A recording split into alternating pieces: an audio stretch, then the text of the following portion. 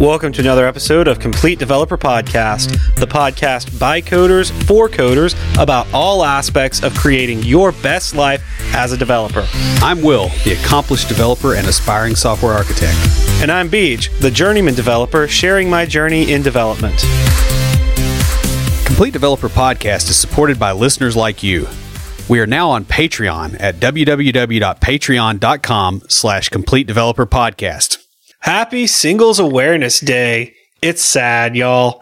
Many of us have been there. You're out on a date with someone who just doesn't understand you at all. Some of us even have been in long-term relationships with people that just don't get us. Since this episode is coming out on Valentine's Day, we thought we'd have a little fun with the rules for dating my son or daughter memes with rules for dating my developer. For each rule, we'll talk about ways to better understand not just other developers, but the other people in your life. This is a great episode to listen to with a spouse or significant other, as a lot of these apply not only to developers. But before we get started, Will, what have you been fighting this week? I have been fighting with Scrivener Export. Scrivener is a tool that's kind of like an IDE for writers. So you have chunks of text and you can build a large document with it. And I'm trying to get it to export into Word with proper headings and all that kind of stuff for the book I'm writing. And it has to be in a certain format, for the publisher. And the thing will not output like I want it to. And I'm now at the point where I'm like, okay, I can trick it into putting a chunk of text before the headings at the different levels and vary it based off of that. And I think I can write a VBA script in Word to go through and actually change all those things to what they should be, and then pull that macro out of the document before I send it on to the publisher. And That is absolutely awful to be there. Yeah. So, but at least I've got a way to hack out of it, right? So I've got that going on. I had allergy tests. I have multiple allergies I did not know I had. Food allergies, which are really, really annoying. I'm supposed to get treated on all that kind of stuff. That's coming. I'm turning 40 this year, so I kind of have to get off my butt about health stuff a little bit. So that's all I've got going on. How about you? It's a sad VD for me, as in Singles Awareness Day. I'll be on my own Valentine's Day. Well, actually, I take that back. I'll be with you, Will, since it's a Thursday, and we'll be recording that night. All right. I got Valentine's Day plans. But you ain't getting any candy. I don't need any. At work, we've been interviewing for a new junior developer position. I had to go into the office almost every day last week. And that doesn't sound like much, but it's quite a haul from my new place. Honestly, I probably wouldn't have moved out here if I didn't get to work from home most days. So it was a bit stressful leaving at 5 a.m. and not getting back until 7 or 8. But since this episode is coming out on Valentine's Day, and that's sort of the theme, I've got something Valentine's Day themed for IoTs.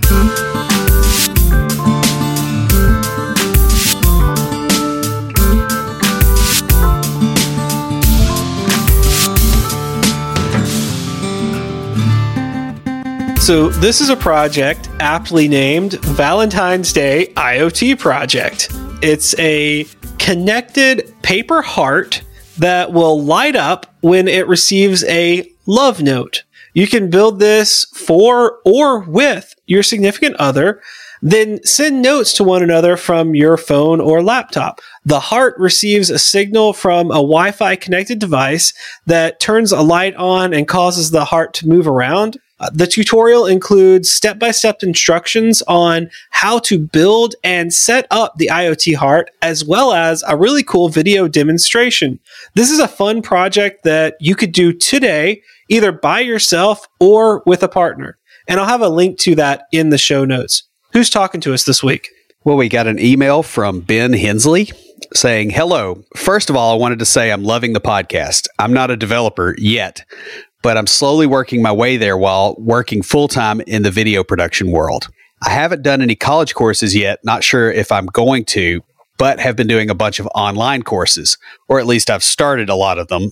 I get stuck and will bounce around to other courses. Not the best practice, but I'm improving and hope to someday work in the CS world. Your podcasts have been great. I've been learning from them, and one awesome thing is some of it applies to my current work as well. I struggle listening to them while driving because I want to take notes but can't. I appreciate what you guys are doing. Have a great day. Thanks for everything, Ben. Ben, thanks so much for listening. I'm going to say one of the toughest parts, especially early on, is sticking with one area of study. When it starts to get difficult, that can be hard to do. It can also be very tempting to move to something else.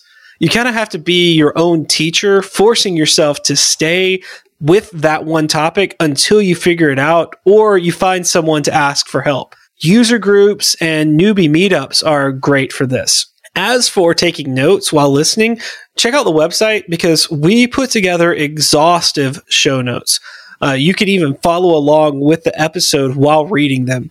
While you're there, send us another email with your contact information because we've got a Complete Developer water bottle just for you. And guys, if you'd like your very own Complete Developer water bottle, leave us a review in iTunes or comment on the website or any of our social media. We post all our episodes to Twitter, LinkedIn, Google+, and Facebook.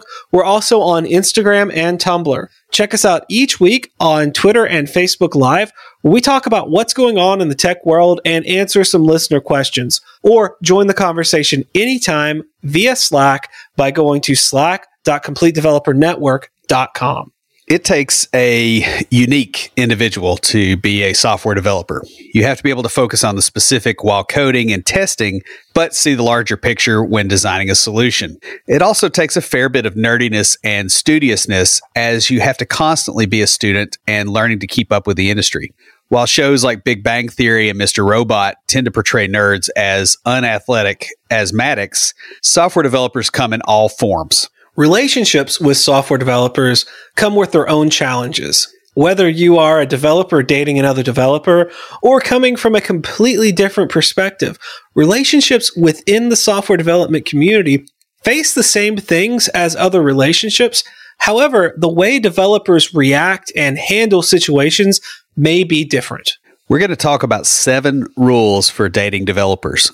Some of this is a bit of fun around the rules for dating my son/daughter, memes, since the episode is coming out on Valentine's Day. Though in each rule, we'll discuss a serious way for developers and those that love them to better understand each other. This is a great episode to enjoy with those you love. And as always, it is kid-friendly, so the whole family can actually enjoy it. We do have one disclaimer, though. Will and I are limited by our own experiences, and we can't talk to those of groups that we're not members. Neither one of us has ever been a woman, so we can't talk about what it's like to be a female developer and dating. We just don't have that life experience and would not begin to try and understand it. And the same goes for other situations which we have not got the experience. Our goal with this episode, though, is to provide value while having a little bit of fun. So sit back with your significant other and enjoy the rules for dating my developer. The first rule we have is your mileage may vary. My developer is not a stereotype. The stereotype of the scrawny nerd in his parents' basement really doesn't apply. I don't know that it ever really did. It's sort of something that came about in the mid-90s. Yeah, it was basically as the PC world kind of got democratized. Everybody started getting home computers with an internet connection. And yeah, there was a lot of change. And most of the computer people you knew tended to be kind of basement dwelling nerds that didn't fit in. And, that was kind of the leading edge of adoption. But that has passed long ago. Developers are, really normal people now for the most part. And frankly, we have our own houses and we sit in our own basements instead of mom's basement, at the very least. You will still find people that believe these stereotypes. And, they'll think that you're not any good unless you fit the stereotypical nerd. You'll even run into companies who won't hire people without a CS degree. I kind of call this the computer science bias. Yeah, and it's especially painful when they don't really need a CS degree to do the work, right? Like most web development, that's you don't need a CS degree for that. Now, if you're writing your own kernel, yeah, you're writing your own database, you're doing really hard stuff, low level stuff, sure. But most of the time, you don't. And I mean, the other thing is they also have a certain view of what a CS major should know and should look like. So they've got the idea that, oh, hey, this dude looks like he lifts weights. I'm not going to hire him. He probably was a crappy CS major. Even if you got the degree, you'll run into that. The thing is, developers come in all shapes and sizes. You're going to find former football players and cheerleaders sitting beside members of the AV club. And I have had that exact situation happen in places, in trainings and conferences that I've gone to where, you have a diverse group of people. Lunch conversations at work can range from sorority reunions to the newest DLC for whatever game is out there. I know not that long ago, I was sitting at lunch with some of my coworkers, and half the time we were talking about one of our developers is getting married, and she was talking about wedding planning. And the other half of the time, we were talking about this new game that now I have to get because it's really cool. And apparently you're a pirate commanding a ship and sounds really awesome. Nice. Yeah, but I mean, we just don't really fit the stereotypes anymore. And I think a lot of people kind of still have the high school concept of what a developer type personality is. And, I mean, for people that are our age, you got out of high school 20 years ago, and it was 21 for me. And relying on those stereotypes to be informative now is not an overly useful approach. The thing is, code schools and boot camps have made it so that a person doesn't need a computer science degree or even years of personal study to become a software developer. This, along with a lot of other things, has created a diverse range of personalities. It's really kind of lowered the barrier of entrance into programming. So you don't have to have that, I don't know, say nerdiness, but that level of computer science knowledge to be a web developer. Like you can be an artistic person and go and become a developer. Yeah. I mean, you can really fit in with a much broader range of skills. And, honestly, your computer science students end up attending boot camps a lot of times because they've got to get those other skills too. Mm-hmm. Their CS degree isn't sufficient anymore. We don't fit in the box that we're put in. Now, given that, stereotypes shouldn't be completely discounted just because they're stereotypes, right? There are a lot of people in tech that still very definitely fit that stereotype. Many developers, they're going to prefer to be in front of their computers over watching TV or doing something else. Yeah, and that's definitely me. Yeah, a lot of us will spend all night working on something, especially if it's something that we don't get to do in our day job. I know I do a lot of really exciting stuff at my job. Like we're getting into .NET Core and the newest versions of Angular, and we're doing some really cool stuff, but I am fascinated by Python. I'm very likely to stay up all night playing around with Python. Before this semester started, now I'm likely to stay up all night working on a Linux VM because, that's my assignment for school. But, the other thing is a lot of us like to play video games because what it reminds me of is, you remember back when we used to do a lot of martial arts and we kind of got into the jiu-jitsu stuff a lot. I really loved watching MMA fights because I understood what was going on. Yeah. Now, I was not at that level. I could not compete at that level. And I had no delusions about that. But I enjoyed watching it because I understood what was going on.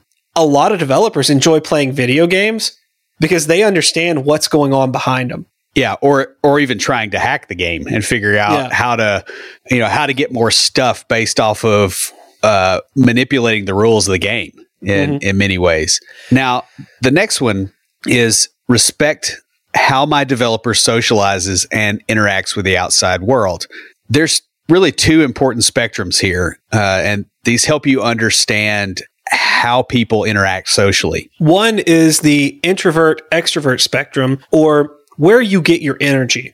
And the other is the shy versus outgoing spectrum, or kind of how you interact with people when you're around them. One of my biggest pet peeves, and since we're talking about dating, I see this a lot on profiles in dating sites, is the term extroverted introvert. It's like saying dry water. It's an oxymoron. Yeah, it really is. Because they're two sides of the same coin, or they're two extremes on the same spectrum. They're the same thing. What they mean by that, and I understand they're meaning outgoing introvert, but it just, I don't know, it's that grammar nerd in me that really just, it irks me. So getting into this, being an introvert or an extrovert kind of determines where you get the energy and excitement to do the things that you have to do day to day. The best way to think about this is to ask yourself, what do you prefer when you've had a rough day? Do you want to go home and be left alone to re-energize for the next day? Or would you rather go out with friends and vent your frustrations and do something with a group of people that gets you pumped up? Yeah, and I tend to want to go home and just chill out by myself. And it really doesn't matter, even if it's a good day. Mm-hmm. I've got to recharge, and that's definitely part of being an introvert. Right. Whereas I'm an extrovert and I prefer to go out with people. And you made a good point. This applies to responding to having a good day as well. So if you've had a great day, let's say you got a promotion. Now, you remember when I got promoted? Yep. What did I want to do? Go out and get a beer, if I remember correctly. Right. I wanted to go meet you. I was even willing to drive to your side of town that we were in, which, was like 5 minutes further than over on my side of town, But I was like, I'll meet you over there. You only have to drive 5 minutes. Let's just go have a beer and celebrate. That's what I wanted to do. But for you, something like that would be, you'd go home, be happy, rest up, and then tell me about it, because the first thing I'm going to want to do is take you out for a beer. Yeah.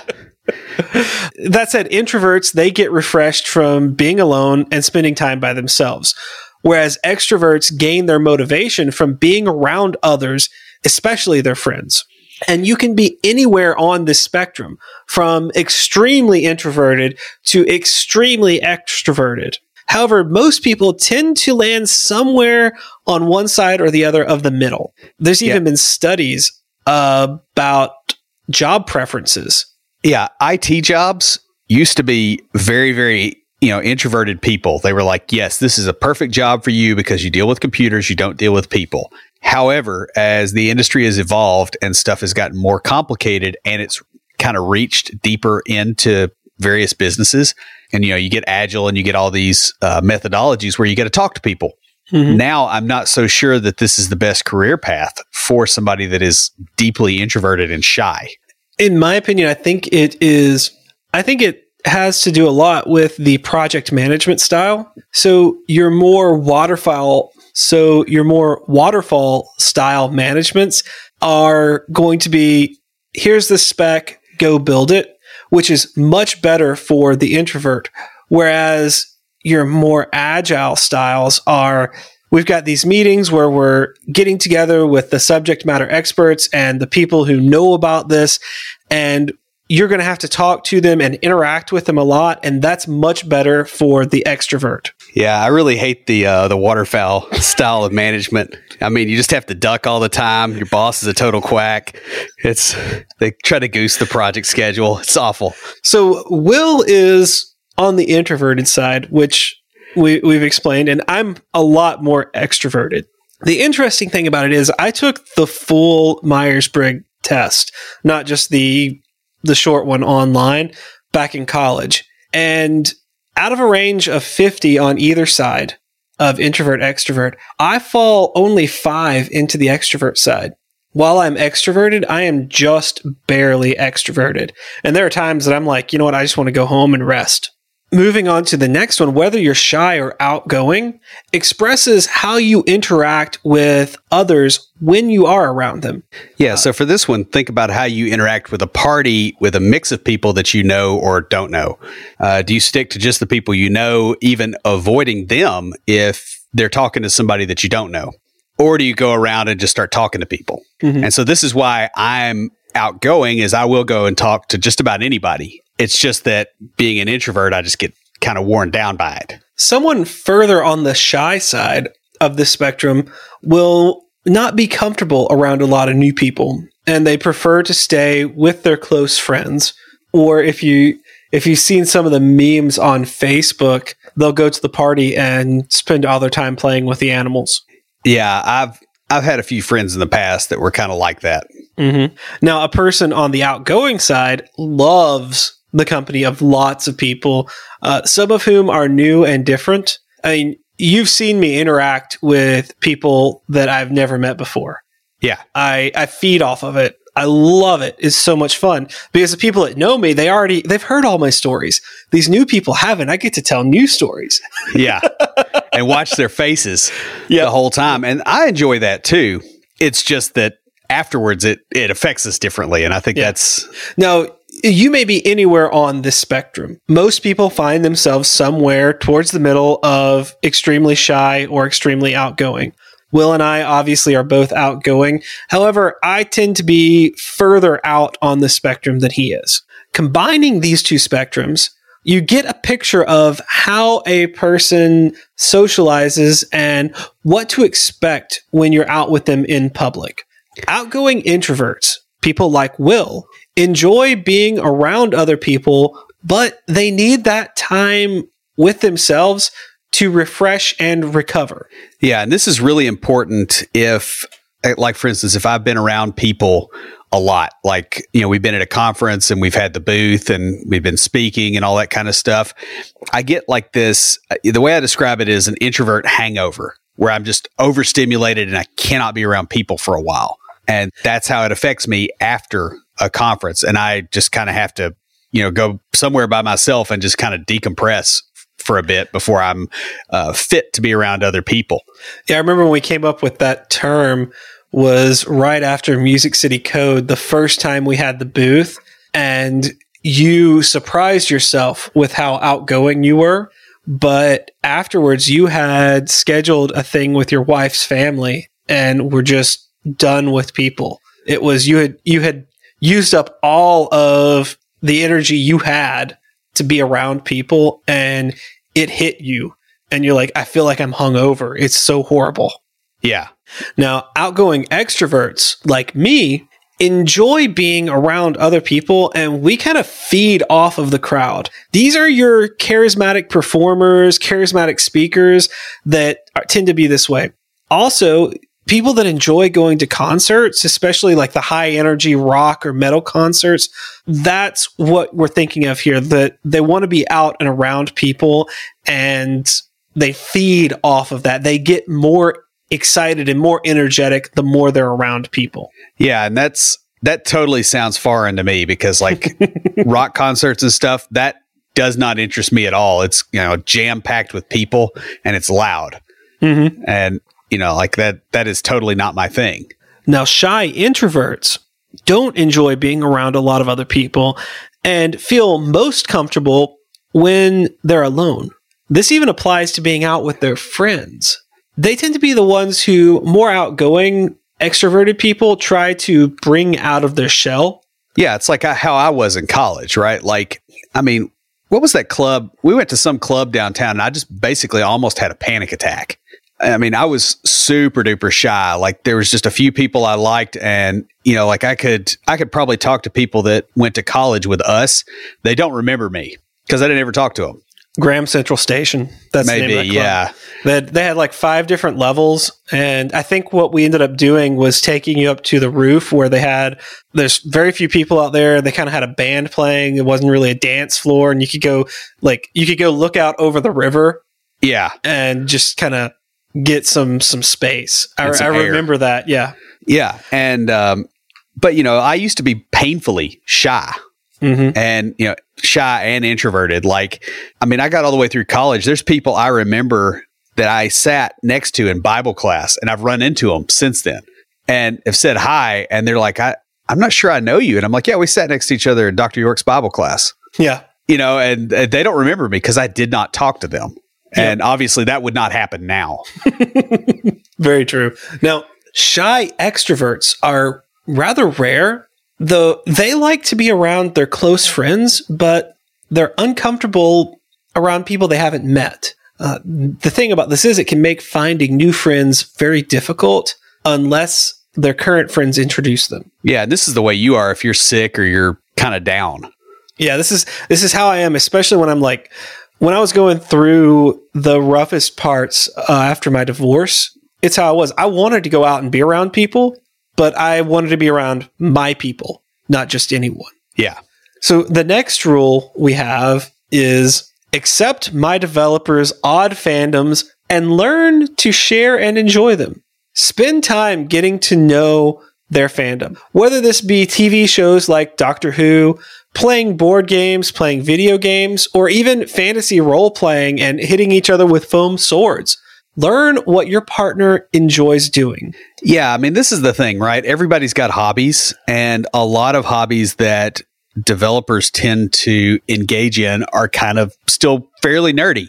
And it's really easy to denigrate those and to act like, okay, this isn't as cool as this other thing. But, it's their jam, right? Like, it's very common for developers to trash talk people that really like sports, but that's also bad, right? Like, it does not help you communicate with the other party. This is a large part of their life. Yeah. This is how they're choosing to spend their time. And so you want to be a part of their life. You need to be a part of this as well. And like you were saying, something that developers tend to talk down about is sports, but sports is another type of fandom, whether you play or you watch. If you're a more geekier developer, don't look down on those of us that enjoy sports. I was talking earlier about the diversity amongst the team that I'm on. Recently, we had conversations that ranged from talking about that really cool video game to talking about how absolutely blind the refs were in the last Saints game. Totally missed that pass interference call that cost the Saints their chance to win the Super Bowl. I'm not biased at all on this at all. Yeah, clearly. The thing is, the sports ball meme is a lot of times used as an insult. I have seen this done to people before, where someone was really excited about some sport and they're trying to share it with, and this wasn't a significant other, but with their friends. They're just, something really cool happened, or they're really excited about something, and like they were talked down to and almost made fun of by the person they were talking to and trying to get involved in their excitement and just express how happy they were. Yeah. And I mean, really, this goes both ways, right? Because the other thing you've got to do, when you have something that you're interested in and you're discussing it, is you got to make sure that the rest of the people at the table are actually interested in it. And, developers do this all the time, right? Like, we can talk about, JavaScript frameworks or whatever at length and bore the crap out of everybody else there. Yeah. Right. And sports people do the same thing. Car people do the same thing. Holy crap. That's a whole nother can of worms, right? A lot of this is being aware of your environment and the people that are in it. And the ones you care about, get them to participate in this stuff or get them interested in it in an appropriate way. And even if you're not interested in it, you can still find connections to things that you are interested in. This is something that, as an outgoing extrovert for most of my life, all of my life since I've learned to talk, I have done, because it's how I connect with people. For example, did you realize that fantasy sports is basically just Dungeons and Dragons for jocks? Yeah, it really is. And you can really connect with a person who is into sports and you're not, just with that knowledge. Now, personally, I really am into fantasy sports. I'm terrible at it. And I think my team came in third to last in the league I'm in, but I still enjoy playing. It's like a bunch of us bring our Switches into work And on our lunch break, we get together and play Super Smash Brothers. I'm terrible at it. I have taken to the role of being the prankster. And so I'm just basically the foil for everyone else. It's like, I'm about to like really just wail on this other person. Beej, why are you beating me up now? Yeah.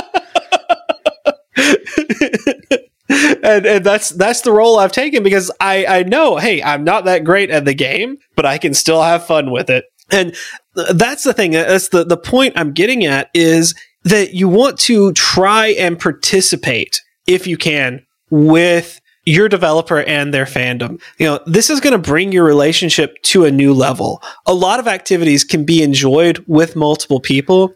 And for some of us, doing things with your partner is the highlight of the activity. Yeah, it really is. Now, this isn't to say that you have to do everything that they do, right? Mm-hmm. It's just that you have to show some degree of, okay, I value this, or I value you. You're not a placeholder that I'm just cramming into this box, right? Like that's really what's going on there. Right. For example, we have a friend who is really big into board games, and he gets together with a group that meets not very far from where I used to live at a bar, and every other week they get together and play board games. I went out with him a couple of times. I enjoy it. It was a lot of fun. I got to talking to his wife, and she is not into it. She's like, I come out with him because it's something he loves and he enjoys, but it's not really my jam. But she did it because, hey, I'll go out, I have some pizza and beer, and I might play one game if there's someone interested playing.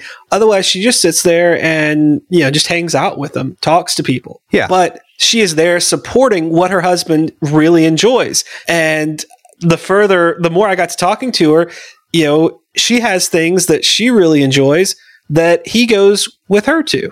And it's sort of this give and take. Showing interest in something that your partner enjoys, it encourages them, and it's going to encourage them to take interest in the things that you enjoy. Also, you never know when you're going to find something that you love. I have another friend that she is now a really big gamer. Honestly, she got into it back. Do you remember the old Halo LAN parties when people used to bring like their Xboxes over to someone's house and plug them all in together to play Halo against each other? Yeah, I never did that, but I remember it happening. This friend of mine, she is a huge gamer now because the guy she was dating at the time was into it. And so she started playing with him, and turned out she was better than him. Yeah.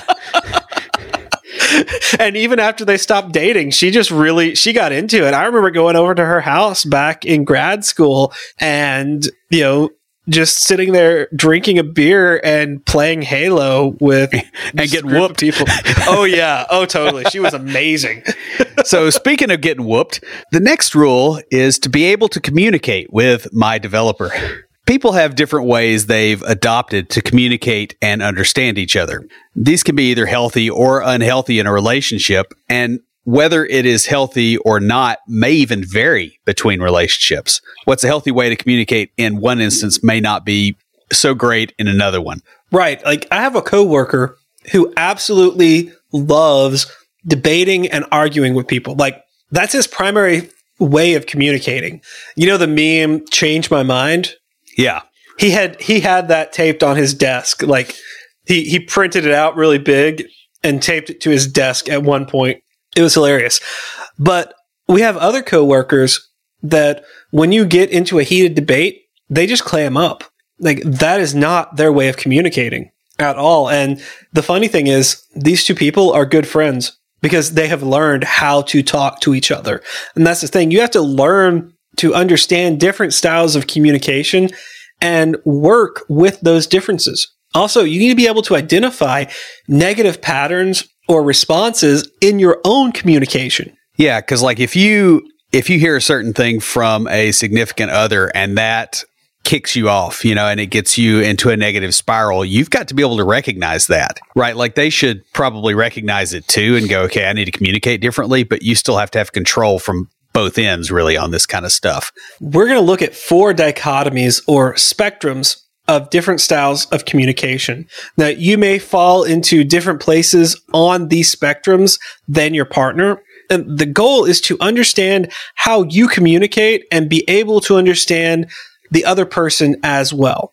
Yeah, these are different than the passive aggressive and assertive styles that we discussed. We had a previous episode with Cody and Aaron, and I'm trying to remember when that was. It's been at least a year. It was pretty far back there. There's more details in the link that'll be in the show notes. A common difference in communication is between the amplifier and the condenser communication styles.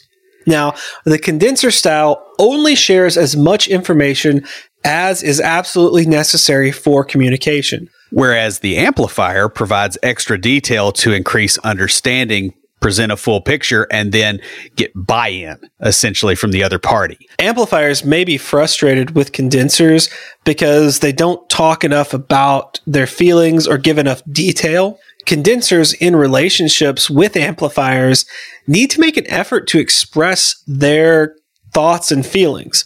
And the thing is, for amplifiers, this kind of sharing builds intimacy. Whereas condensers can feel overwhelmed with all the information provided by an amplifier. Amplifiers in relationships with condensers need to practice expressing themselves in a short, concise manner. And, this is something I've seen in my wife's family. My father-in-law is definitely a condenser. He was a federal prosecutor. He doesn't say more than he needs to say. That's that. His wife, not so much. And so I can remember, several instances where she was going on about something and he's like, Charlene, land the plane. Right. Like, there's too much data here. Like, give me the raw facts. As an amplifier, the way to do this is write down your thoughts and then kind of try to distill out the key points that you want to make to your condenser partner. Now, the next spectrum or difference in communication is the competitive versus affiliate styles. Yeah, competitive communicators tend to be more assertive and challenging. So they're oriented towards power and dominance, and they tend to make decisions on their own. They don't wait on other people. Affiliate communicators tend to be more collaborative. They view challenges and disagreements as hostile, whereas they prefer to bring people together to solve problems as a team. When in a relationship or on a team, the competitive communicator, it needs to be more mindful of their own nature to take charge or to challenge authority. And the affiliate communicator, they're going to need to talk to their competitive partners in advance and come up with a strategy for sharing decisions. Yeah, and this is really tricky just in any relationship because it's very easy to either feel stepped on or to step on somebody and not mean to. I'm trying to think of the way that it was put to me when I was a kid. It was a gentleman never insults unintentionally? But it's really easy to do that, right? And the fallout can be pretty bad. So the next one, people communicate needs in one of two ways. That's direct or indirect. And a direct communicator will explicitly state what they want or need with really no room for interpretation or misunderstanding. Whereas an indirect communicator will use a more abstract or vague method of expressing their needs and wants. Most of us use both styles of communication, but lean toward one or the other. While direct communicators are better understood, they do tend to run the risk of being offensive. On the other side, indirect communicators are less likely to offend, but they risk being ambiguous or misunderstood. Will and I both tend to be direct communicators. Yeah, and when discussing sensitive or emotional topics, if you're a direct communicator, especially, your words have to be chosen wisely. A direct communicator is going to need to remember that the words they choose might be hurtful and be careful about them. Like, even if you think, hey, that was kind of stupid, you probably don't want to say that to a indirect communicator. Yeah. An indirect communicator, they're going to need to be more explicit in saying what they need or want, because a direct communicator is going to get frustrated at the ambiguity that the indirect communicator likes to use.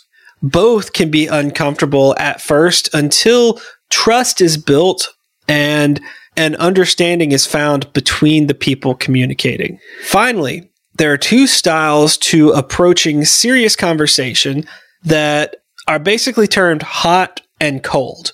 The hot style prefers to get issues out in the open and have the conversation about these issues immediately. Whereas the cold style does not like intense situations and generally prefers to spend time thinking about the conversation or situation before responding. Now, hot communicators will feel pressure to kind of relieve the tension of serious conversations, and they have to learn to let their partners have time to process. So you got to step back, take a breath, focus on something else for a while, and let the other person have time to kind of come around to stuff. Cold communicators need to understand that waiting is the hardest part. I mean, Tom Petty had it right on that one for the hot communicator and not exacerbate their stress. I have in the past dated women that were cold communicators, and some of them used that to cause extra stress on me. For a result?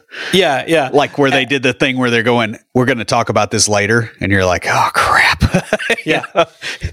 And, those relationships did not really last. But the ones that lasted the longest with a cold communicator were the ones that said, hey, I need a chance to think this out.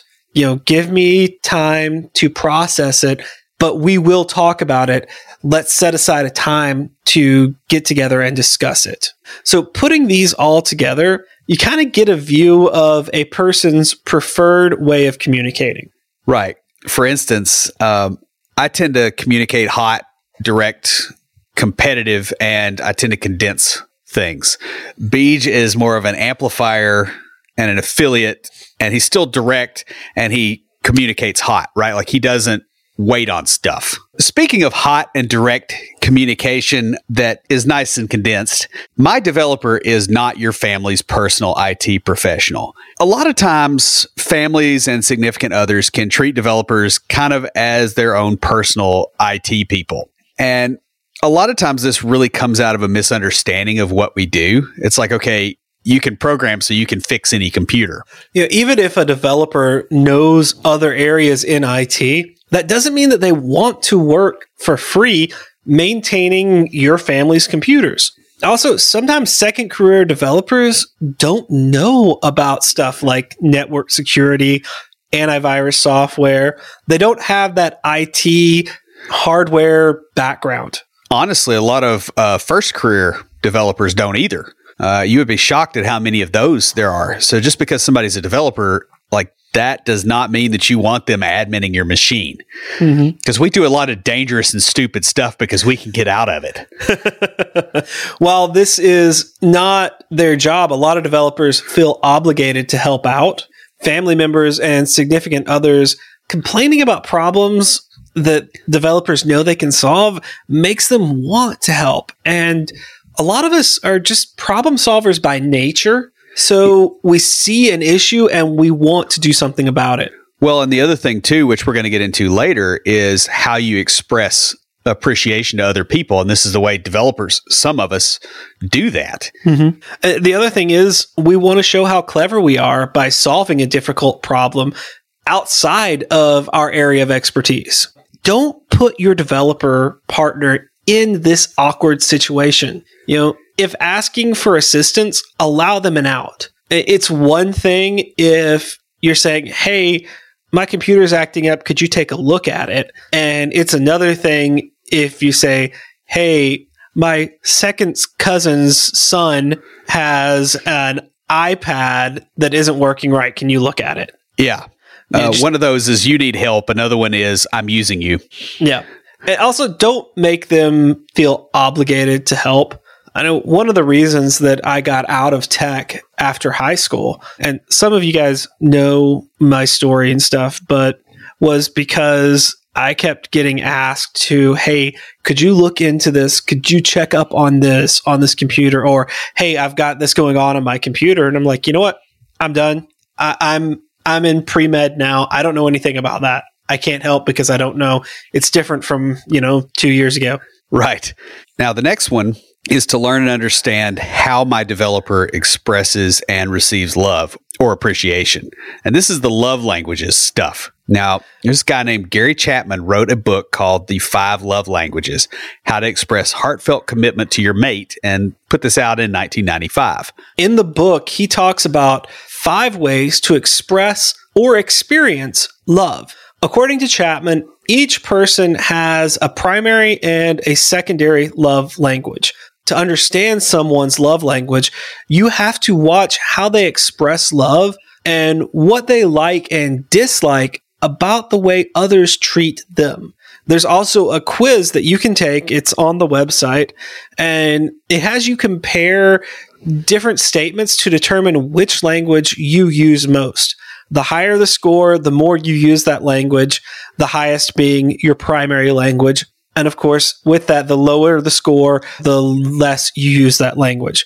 Now, this is copyrighted material, so we're just going to kind of briefly cover each language based on the available content that is out there for free. Since his initial book, Chapman has published several more talking about these love languages in specific cases.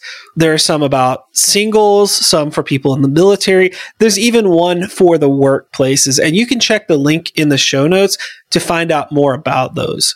Now, I took the quiz when I was writing this outline, so these are in order of my results. First being my primary love language, and the last being my least. Will's mileage may vary. And does. So the first one is words of affirmation. And this is the process of using words to show affection or build another person's confidence. This language, and this is your big one. For this language, compliments, especially unexpected ones, mean more than actions and doing things. People with this language are driven by hearing encouraging statements. It can be simple things like thanking them for doing daily tasks. Yeah, of course, the downside is insults can be a lot more devastating and do damage for longer than with other languages. So this is highest for me, but it's probably one of the lowest ones for Will. And this is something that we had to learn years ago on how to interact. Yeah, because people being overly complimentary, there's a certain point where I'm like, okay, that's nice. And then past that, I get it just makes me uncomfortable. Like they're trying to put an obligation on me. Whereas I don't think that you have those feelings about that. Not at all. Now, the one area that it works for both of us is in iTunes reviews. Like it lifts both of us up when we see a positive iTunes review. Well, because that has, that actually mixes both of ours, really. Yeah. And the interesting thing is they've learned this at work. And so when I hear something like, hey, thanks for putting in extra effort, or hey, I noticed you put in a lot of work on this. Thanks for all that effort. It makes me want to work twice as hard next time. Now, the next one is, quality time. In other words, if you give the person your full attention, that's how you show value. And this can be a lot more than just physically being with the person. It means being present in the situation. And this is a big one for me. This means no phone or TV. You're focused on having a conversation with me, not on the game or whatever's going on in the background. Connections with other people are strengthened by spending time together. With this, though, changing plans to not spend time together or changing plans that add distractions can be hurtful to the person. Yeah. So like if we were going to go out to eat and then all of a sudden it changes at the last minute to, I want to go to the sports bar so I can watch the game. Like I'm not going. That's just not my jam, at that point, because it's like, okay, I'm not getting what I thought I was going to get out of this. So I'm not in. Right. So one of the things that I really enjoy about trivia night is that you're not allowed to use your phones. So between questions, you have a group of 5 or 6 people that don't have their phones out. You have actual conversation and spend time with each other. It's one of the things that I really enjoy about going out to trivia. So the next one on the list is physical touch. This would be holding hands, kissing, hugging, up to even more intimate touching to show love.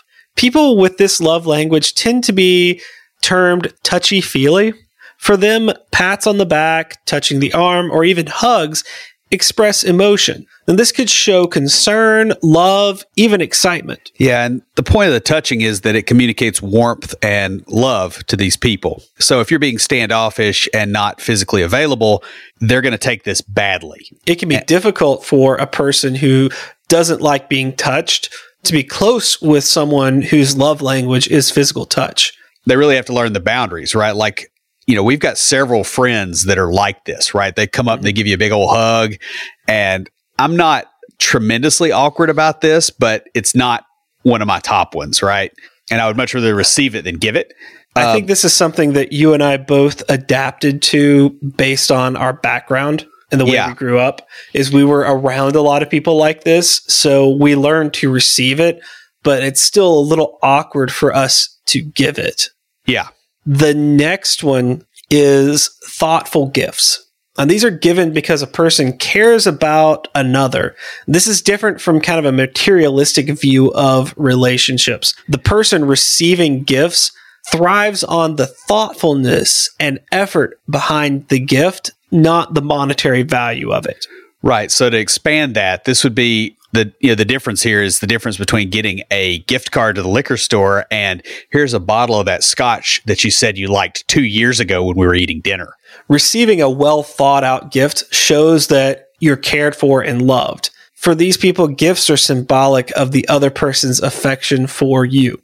Giving gifts is an expression of the other person's value to the giver. Now, personally, I am more apt to show affection by giving gifts. I've been called a good gift giver just because to me, I notice when people say that, oh, hey, I really like this scotch. And I remember like later on. And then it shows up at Christmas. Yeah. I had a girlfriend, you remember Cassie, that she was definitely not this style. And over the course of the year, I had picked up on, oh, she likes this and she likes this and she likes this. And throughout it, I had found sales and deals to get each of the things that she liked. So when it came to Christmas, I had this huge bag full of stuff for her that was all the things that she wanted. And it really frustrated her because she hadn't, she felt that she had not gotten me equivalent gifts.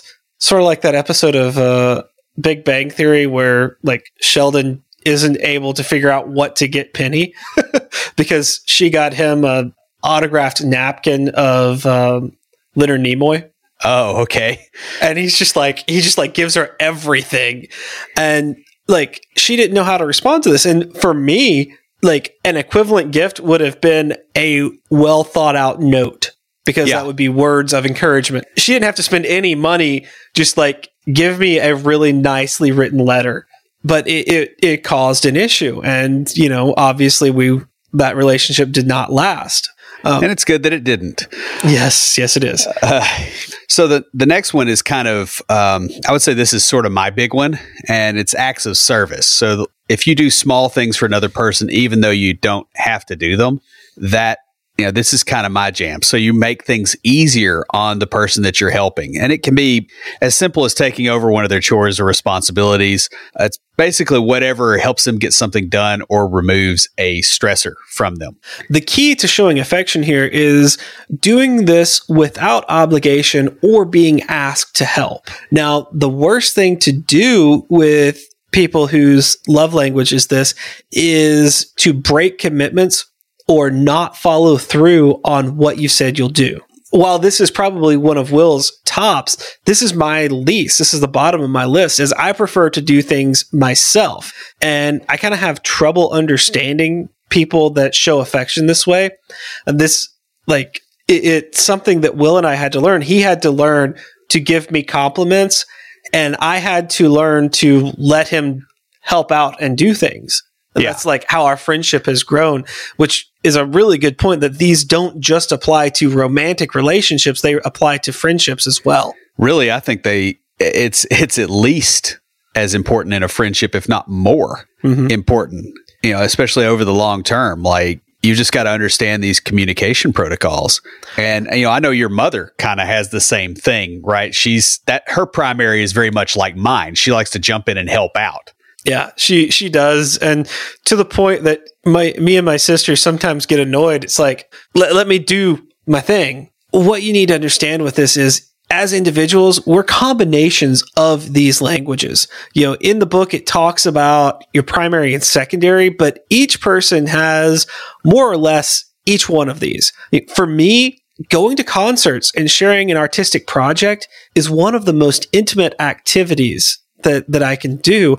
I love doing the whole painting with a twist, where you go and you drink wine and you paint. That's a great date for me because it's artistic. We spend time together, and you tell me that my art is good. That's great.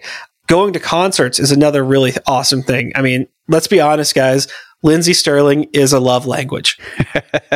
So the final rule for dating my developer is, to my developer, it's more than a job or a career.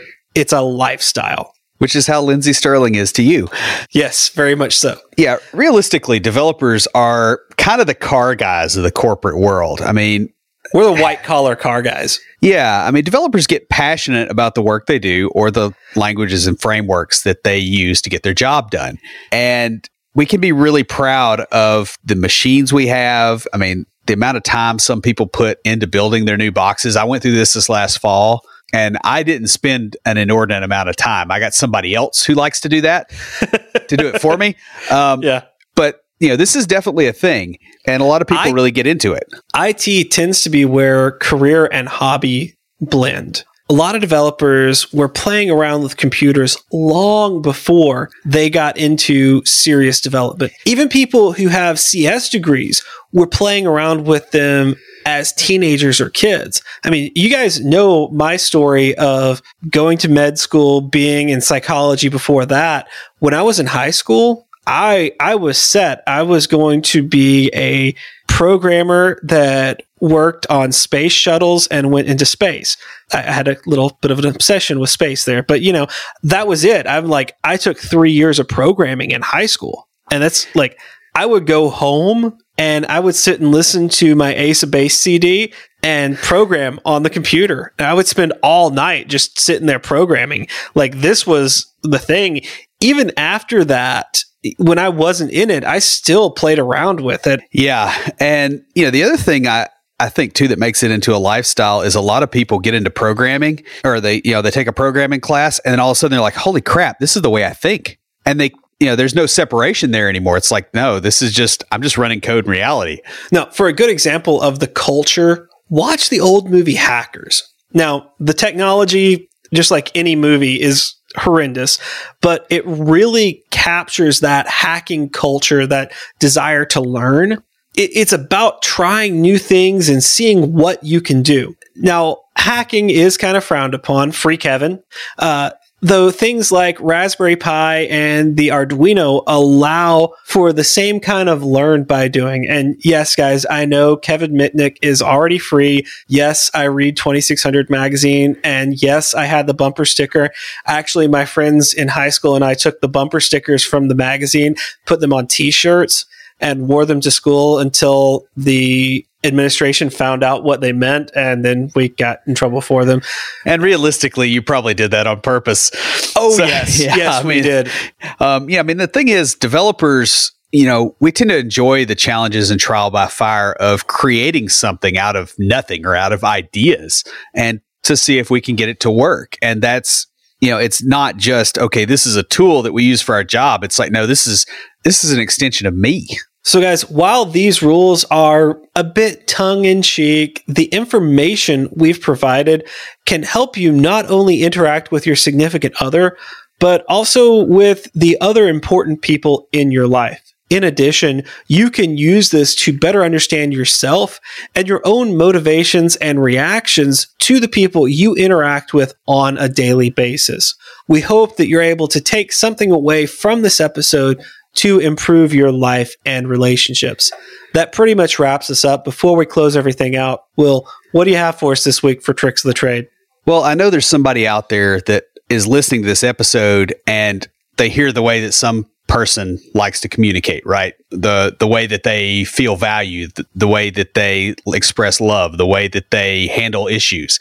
And they think it shouldn't be that way. And I'm going to tell you, That's fine. It shouldn't be that way, but it's a load of crap to think that you can actually enforce that on anybody else. Part of being an adult is realizing that other people are different than you.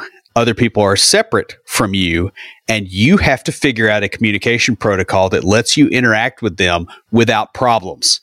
And that's what these strategies are actually for. I mean, we put it in the context of dating. That's not the only place that this applies at all.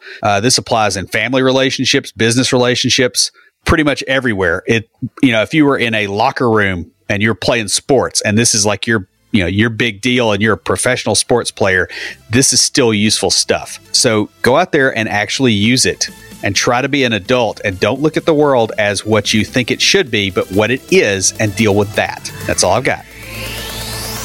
Stand by for Titanfall. If you have a question or comment, please email us at neckbeards@CompleteDeveloperPodcast.com. Our theme music is an excerpt from Stand By for Titanfall by Pure Bells, available on SoundCloud and licensed through Creative Commons. The intro music for IoTs is Hillbilly Hip Hop by Jason Belcher. For references, show notes, and to sign up for weekly emails with extra tips and insights, be sure to check out the website at CompleteDeveloperPodcast.com. You can also follow us on Twitter at CompleteDevPod and like our page on Facebook to keep up with news about the show. Catch us each week as we broadcast live, talking about what's going on in the tech world and answering listener questions. Learn more about all of our shows and groups by going to CompleteDeveloperNetwork.com, where you'll find links to Junior Developer Toolbox, Developer Launchpad, and our other communities. Thanks for listening. See you next time.